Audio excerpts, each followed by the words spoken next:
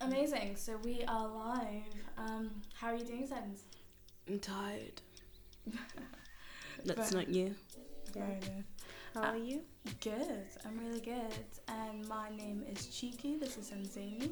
And this is We Have No Idea podcast. Yes. Where can people follow us? Where can they find us? You can find us on Instagram. Yes. And all streaming platforms for podcasts as well. Our handle is WHNI Podcast. In the description. If you look for this episode, you can find us there. So make sure you give us a follow and engage. Let us know what you want to see. Yeah. Oh, Black Excellence. So as we've been in this quarantine season, I've been enjoying a lot of YouTube. And I feel as though sometimes Netflix, BBC iPlayer and all those kind of streaming services, they have so much that it can become overwhelming and there's just a lot of content. So I guess I've been looking at YouTube for, independent content creators. So there's a guy called Kev on Stage Studios. So he basically is a comedian and he started at another platform called ADD, All Deaf Digital. So it was basically like, do you know you kind of get corporations that have YouTube channels like Tasty? That's all. They're quite large, but they're trying to make very personal content. And one thing that he has like a faith background, he has a wife, he's really strong in church and his beliefs. And every time he'd go to pitch his ideas to ADD, he'd feel as though they kind of dirty it up. He'd want to make like clean content so normal people can hear it, but I guess people who are in the church and very like strong in their faith can also enjoy it. And he felt as though his stuff was just getting like lots of people cursing. Like he made like a skit about like a pastor, and then the pastor was swearing, and he was like, "But bro, that's not what I want. That's not my vision." So he basically started his own like production as well, and his wife was involved. And I just watched a documentary of he self-promoted his own tour, so they had lots of dates all over America and also came to London to do stuff. And it was just amazing to see somebody have like a dream and vision that's not in line with what the Hollywood mainstream is. And for his birthday he has like a Patreon, and he was kind of just asking for people to be part of the Patreon because he wants to make movies, he wants to make documentaries and kind of release them through YouTube and other platforms to make money, so then he can go to these big HBO sorts of platforms and be like, look, I've got numbers, there are people wanting to watch this, there is a place for this in the market. And that's his way of kind of convincing people, basically what Issa Rae has done. That she starts off with Awkward Black Girl on YouTube, and now it's on HBO. And also I've completely forgotten her name, but she made chewing gum. Melissa no, Michaela Coleman. Yeah, Yes, she's getting her own show on HBO. Yeah, I saw the trailer. Yeah, and it looks so good, and it's so authentically her. So Kev on Stage Studios as well, with him and his friends, he feels though they're just not giving roles out to people who aren't already there. So he wants to create a platform for his friends to come along and just be part of the process. And his YouTube videos are so good because they're just authentic, and it just shows him and his friends having fun, making people laugh. So I'd like to just celebrate him and make him our Black Excellence of the Week. That is fabulous. Yeah. Fabulous. So speaking of documentaries and creating things, in this week's episode, wow, I went through those words.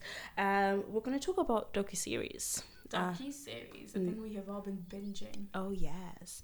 What have you been binging lately? There was one that I've really enjoyed called Unorthodox. So it's basically a Jewish girl, and she's born into like Orthodox Judaism.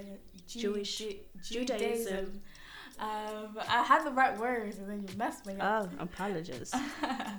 And she kind of leaves the faith because it just wasn't working for her, and she did not feel in that space. So she had people who helped her escape, but kind of seeing her journey of how she became into into such like a deep faith was really interesting. Like she was born into it, but at a point you kind of choose that lifestyle for yourself, and kind of the process of her getting married, and then basically her husband comes and finds her, and her husband is like really in love with her and is like, if you want to leave the Orthodox life, I'll come with you. And she's like, no, would be forcing this on you, you still love it, this is what you want.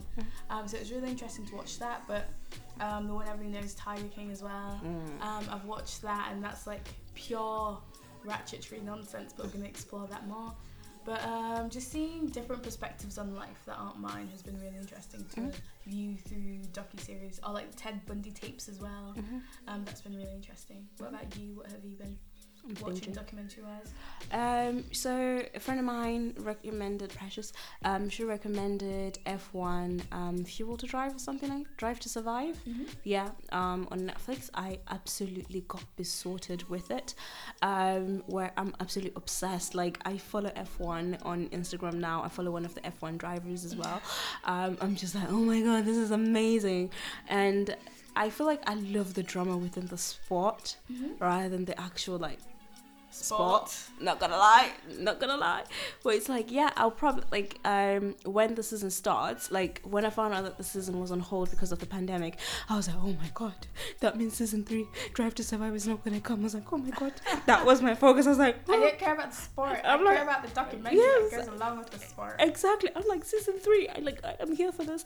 And I find myself like trying to find so listening as to what's going on at the moment. So in regards to like in F1, when it comes to finances, they're trying to level it out at the moment, and I was like, oh, interesting. Does that mean this team is gonna get more money? This team is gonna get less money? What does that mean in regards of drivers? Like now it's less about hopefully it's more about actually the driving abilities rather than what the team can provide in regards of car and stuff.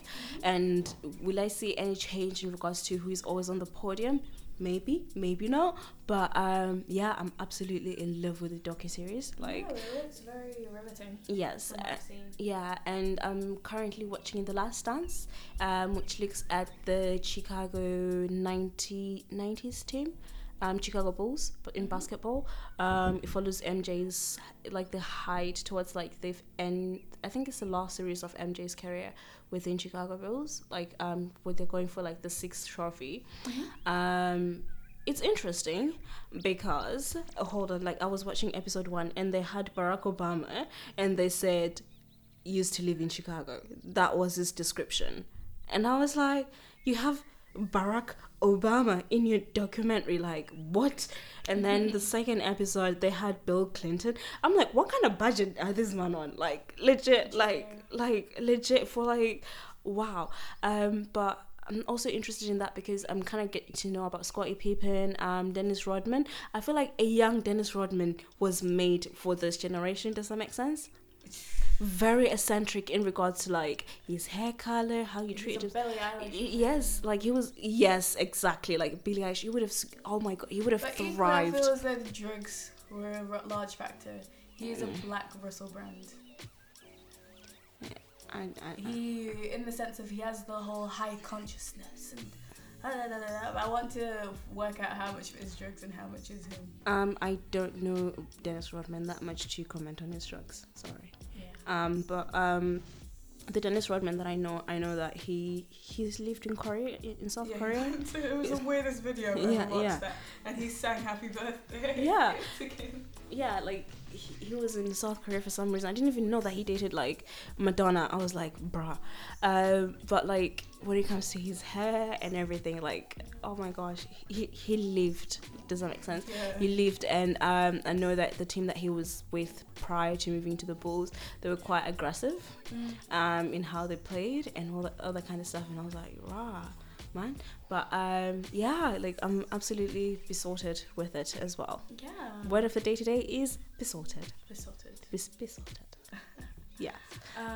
But yeah, like docuseries are good, but I've noticed nowadays docuseries are not documentaries anymore. They're much more entertainment based. Yes. Which I'm not sure how I feel about them, especially when they relate to people. If they're based off of facts, so for example the Ted Bundy tapes, I really enjoyed that because it was an account of the people. But the one that Zac Efron did, I think that was more of a film thing. Yeah, it was based off of the film, but they romanticized him. Yeah, and even in the tapes, I feel as though there's still some sort of romanticism. I feel as though we like to redeem people and provide grace with people in these stories, and I'm not sure. But that's the thing about psychopath, they romanticize you.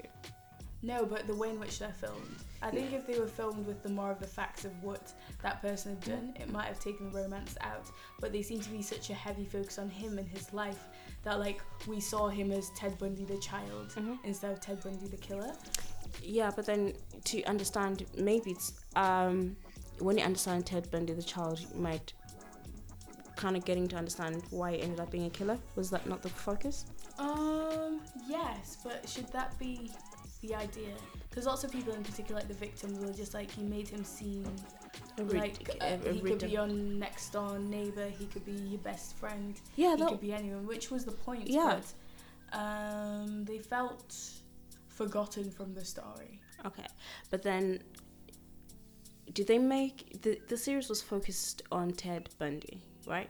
Yeah, the tapes of his of like the trial and when they were interrogating him. Yes, the one really focused on the victims of him.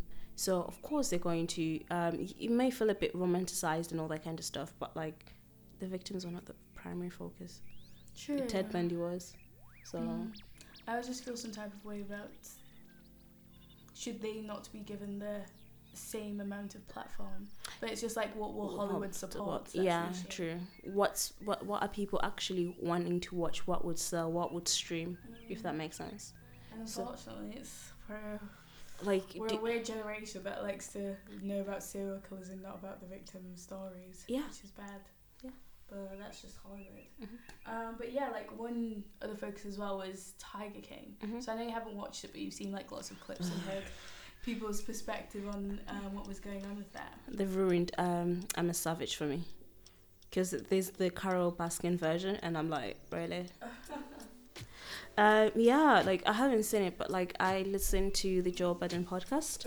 and that's where you get your news. No, oh, come on, I'm more educated than that. But like one thing that was quite surprising to hear from Joe Budden, which was what's his name?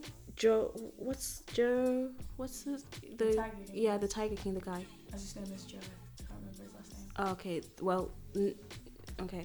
The Tiger King, he was a sexual predator.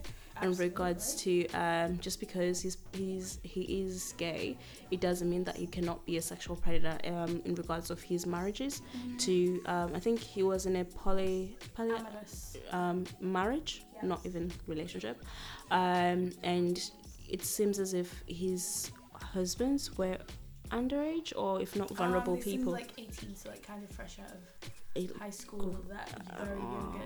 So it wasn't illegal. So it was just like it just doesn't sit right with your spirit. Just like yeah. Okay, yeah, and what Joe Biden was saying was that there needs to be some kind of way of holding people like that accountable, if that makes sense. Just because you're part of the LGBTQ community doesn't mean that you're exempt from sexual predative behaviors.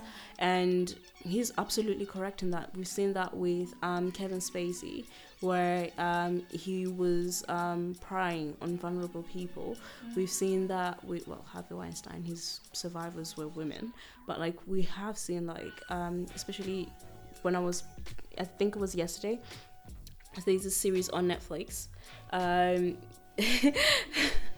Am I not supposed to talk about it? You are. Yes. A few points further down. Okay, never mind. We'll put that on pause. But yeah, we'll come back. Yeah, but the issue with him, I think, in this documentary is that he was created as a hero, and it was kind of just traced over like the relationships that he had with these men, and especially within the LGBT community, I guess there's a light that needs to be shined on when it comes to exploitation, which like the media and society does a very good job at suppressing LGBTQ stories and like the issues that within that. So I just think there was a disservice when it came to the documentary that they didn't seem to address that very well, and the relationships he had just didn't seem healthy, but the documentary seemed to normalize that, like, oh, he's just wild, that's just how his life is, he's eccentric.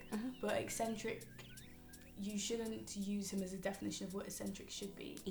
And people are just like, oh, that's how he is. But instead of like addressing him and saying that this is predatory behavior. They just say, oh, that's just how he is, and you can't change him. Like, they should have held him to a standard, and the documentary people didn't seem to do that. They seemed to have a narrative that they wanted to portray, and kind of went with that, which, yeah, I was not a fan of. And even the treatment of Carol Baskin as well. Yeah. Like, as much as, like, America's justice and legal system's not the best, the way it was just, like, presented, it was just was not on her side. No. Which was unfair. Like, she won a court ruling, which tells you that, like, she had facts. Like, she had proper evidence, but they seem to just turn her into the devil. And I know the zoo that she runs is how she makes her money, and I'm like, how is this going to affect her? Because now it's like, Carol Baskin killed her husband, and, like... It's not healthy. No, it's not healthy. I think because I haven't seen it, so I'm going off other people's narratives here, where somebody said her husband, was he abusive, or? They didn't really dive into it. They just said he just went off and disappeared one day. Oh, okay. I have no comment. Yeah, he could have been, but I honestly don't know enough to say Comment. if he was or not. Yeah. But yeah, like, and they're all a bit weird, aren't they, in this community? Like, to be fair, to be running a zoo, says the girl wants to have a safari one day. You want a safari? Yeah. Since when? You've never said that. You said you want to live in the countryside. Yeah, I want to live in the countryside and I want to have a safari. I can have multiple dreams. What animals? Like normal, like I would legit, like, let's say if the safari was selling and like, had like an animal hospital and everything like that, I would buy it and live there and just hire animal doctors, veterinarians. Like, that's like my retirement plan, if not being in Jamaica and drinking rum with my husband. Very random. I've never heard you say you want a zoo before. Oh, okay. I don't say everything that I want sometimes. Some dreams are for me. No, but you always say you want to be in the countryside. So Yes, like countryside to raise my kids, but I want to fuck off from England. Zoo is just hella random. But Not zoo, safari. Safari. So that means warm. Yeah, pretty much. I ain't dying in a care home in England. Sure.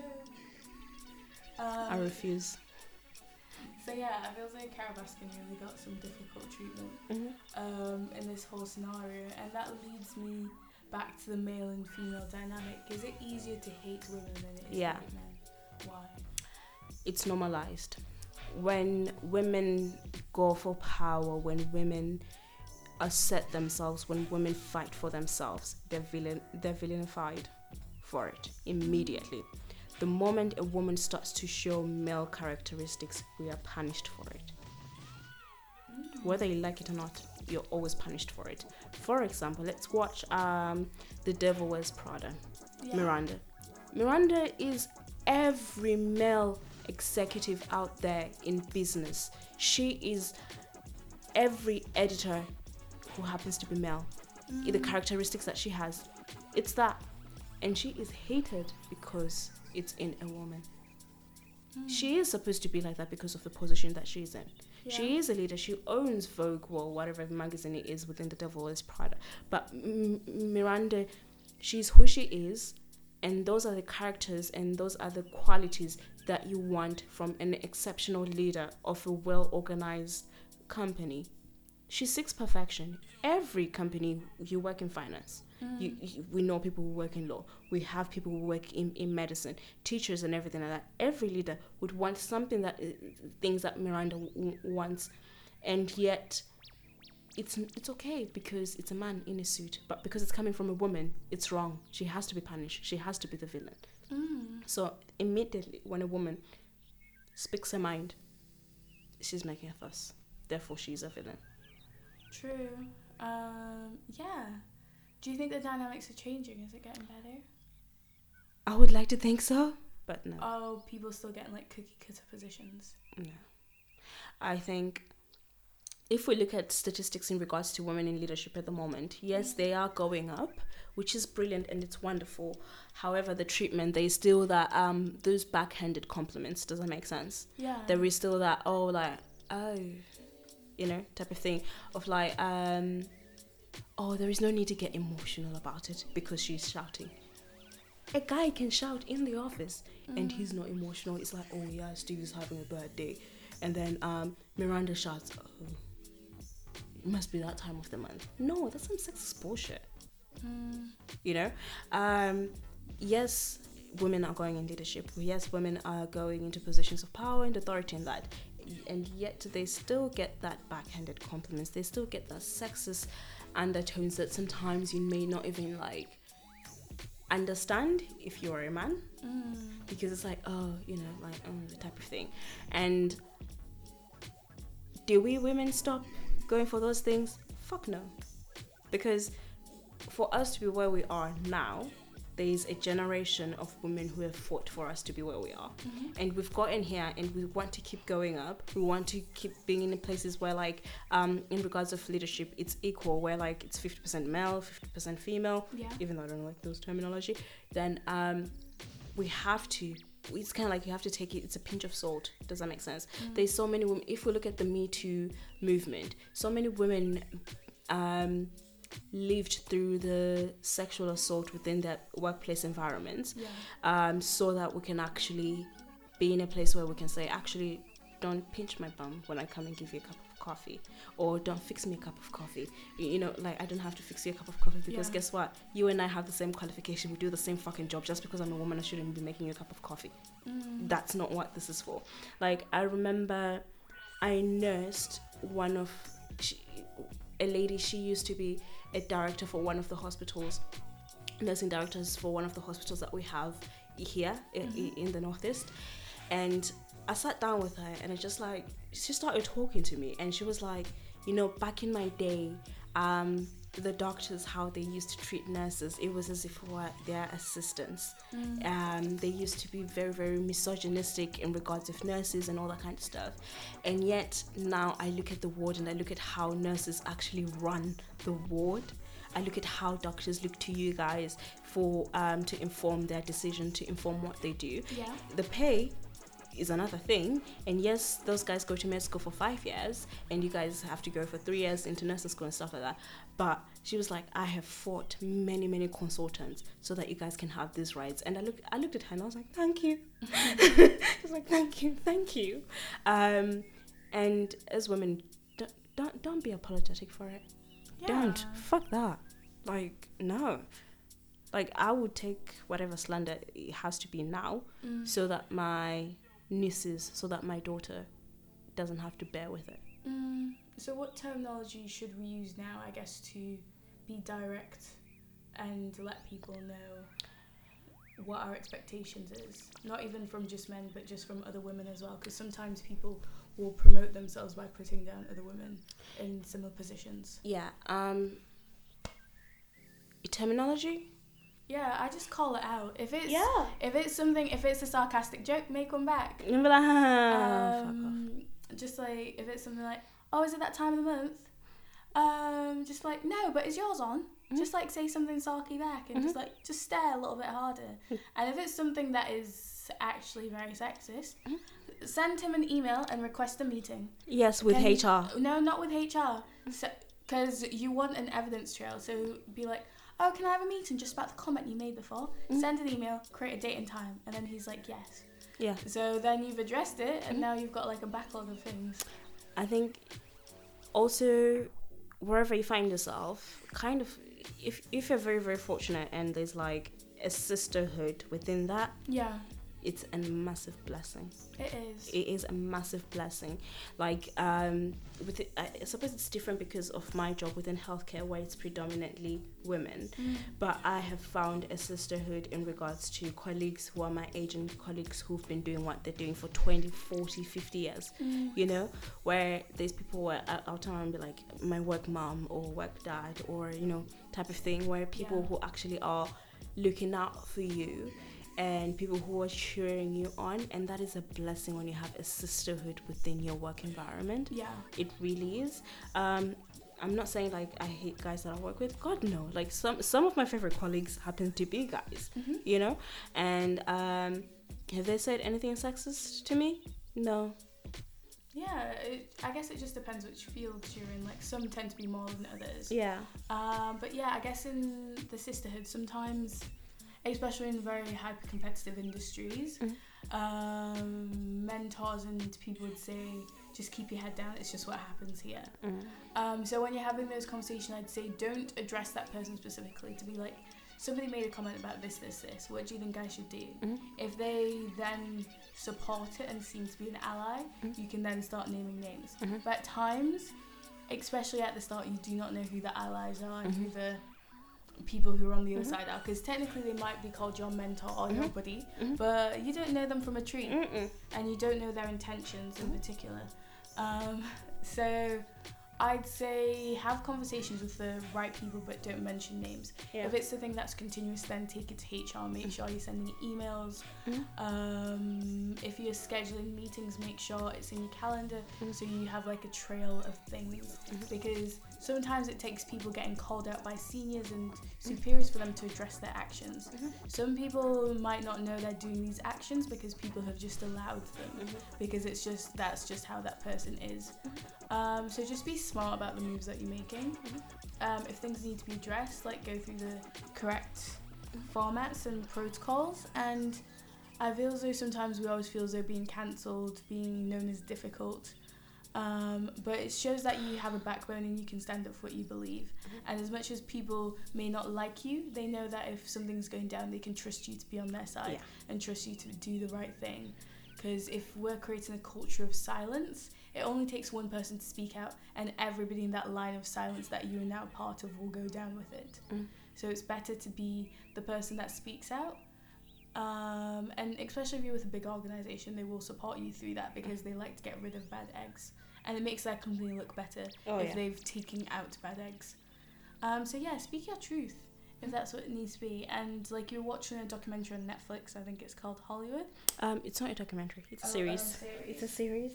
I absolutely love, I think I'm very easily amused with like light-hearted shows. Does that make sense? You watch Black AF. Yeah, exactly. I was so happy. I was like, oh my god, this is my element.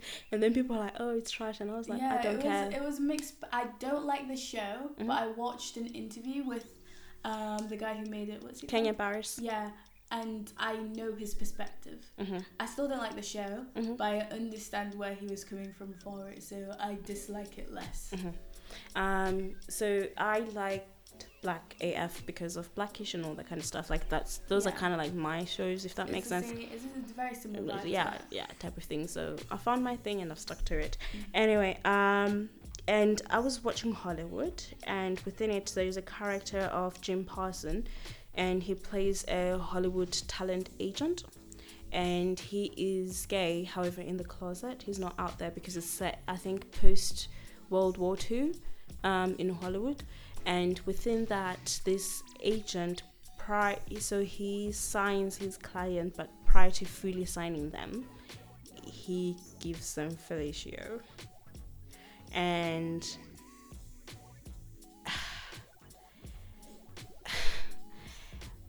I was really, really heartbroken when I was watching it, because he was exploited. He's in a position of power, position of authority, where he can make or break someone's career, and he chooses to sexually abuse them. And he's very degrading, very tormenting, absolutely awful. And I think I turned around and I was saying to you, I was like, this is really, really heartbreaking. And you were like, yeah, since then you feel people's emotions, you're very empathetic. I'm like, yeah, I get that. And I'm like, is it wrong that if the survivors of this kind of behavior was women, I don't think I would have felt that empathetic. And I think it's because you were saying it's because we've become so desensitized to that kind of behavior towards women that actually it seems normal, like, oh, sexual assault is part of the job in Hollywood. It's especially within those times. Whereas we find this character who is sexually assaulting young white men who happen to be gay. I just don't think anything happens to white men. Yeah, and not gonna lie. Yeah, and I was vexed. I'm not gonna lie. And he came towards the end of the series. He came with a half-assed apology, and one of the survivors was like, "Actually, no, I don't forgive you because you were still a little shit." And I was like, "That's fine." Absolutely. Yeah. She needs to do hard time. Oh yeah. So that's why when I hear stories of people like Harvey Weinstein and all that kind of things, I'm like, Brennan. I know. Is he dead? No, he's in prison, and then he was like, "Oh, can I come out of prison because it's COVID-19?" We're like, "No, fuck that, no." It's like, bruh. No. Do your time. Shut up, man. Like, I'm all about humanity and forgiving and all that kind of stuff, but no. The issues though, he still hasn't acknowledged what he's done. There is no remorse. Yeah, he's kind of said, "Yeah, I did it," and it's what everyone is doing, and it's like, bruh. So I feel as though once people understand the crimes they've committed, then we can start looking at resentencing and retrialing. But like, if you don't know why you're there, if you don't know what you did wrong, like, nah, he'll do it again, and people like that will continue to do it again. So yeah, like, we live in a weird world where people need to get called out for their actions. Like in 360 back to Nella Rose, she has acknowledged the issues of the comments that she's making, and it is a new time and react differently. So people need to move with the times and have an understanding that you're going to now start to see new faces in male, white dominated cisgender places. So let's just be better and be forthcoming to change and be proactive with change, especially like there was an issue about like pronouns and people who are non-binary. How do we address them? I think it's they and them. Yeah, and I feel as though it's fine if you make an accidental mistake, but they should be an active stance of trying to be better and trying to understand. I guess we can never go around being like, what pronoun would you like to be addressed by? But if somebody outwardly tells you, make as best of an effort to go by that. So yeah, like, this has been a discussion on like documentaries, but really the dynamics of power when it comes to male and female, and how they're changing, how we're getting better, but how we still have a long way to kind of change people's minds. And sometimes you also have to accept that people just don't want to change. They have existed in a society, in a sphere where they only have people who look like them and act like them, and therefore acknowledge similar jokes. Certain things is just a joke, certain things is da-da-da. But because they cannot empathise with a person in that position, it's not an issue. So even, for example, is it your period joke? If someone says it to you once, you probably won't be bothered, but this has been a repeated comment that females have gotten, and that's why it's an issue.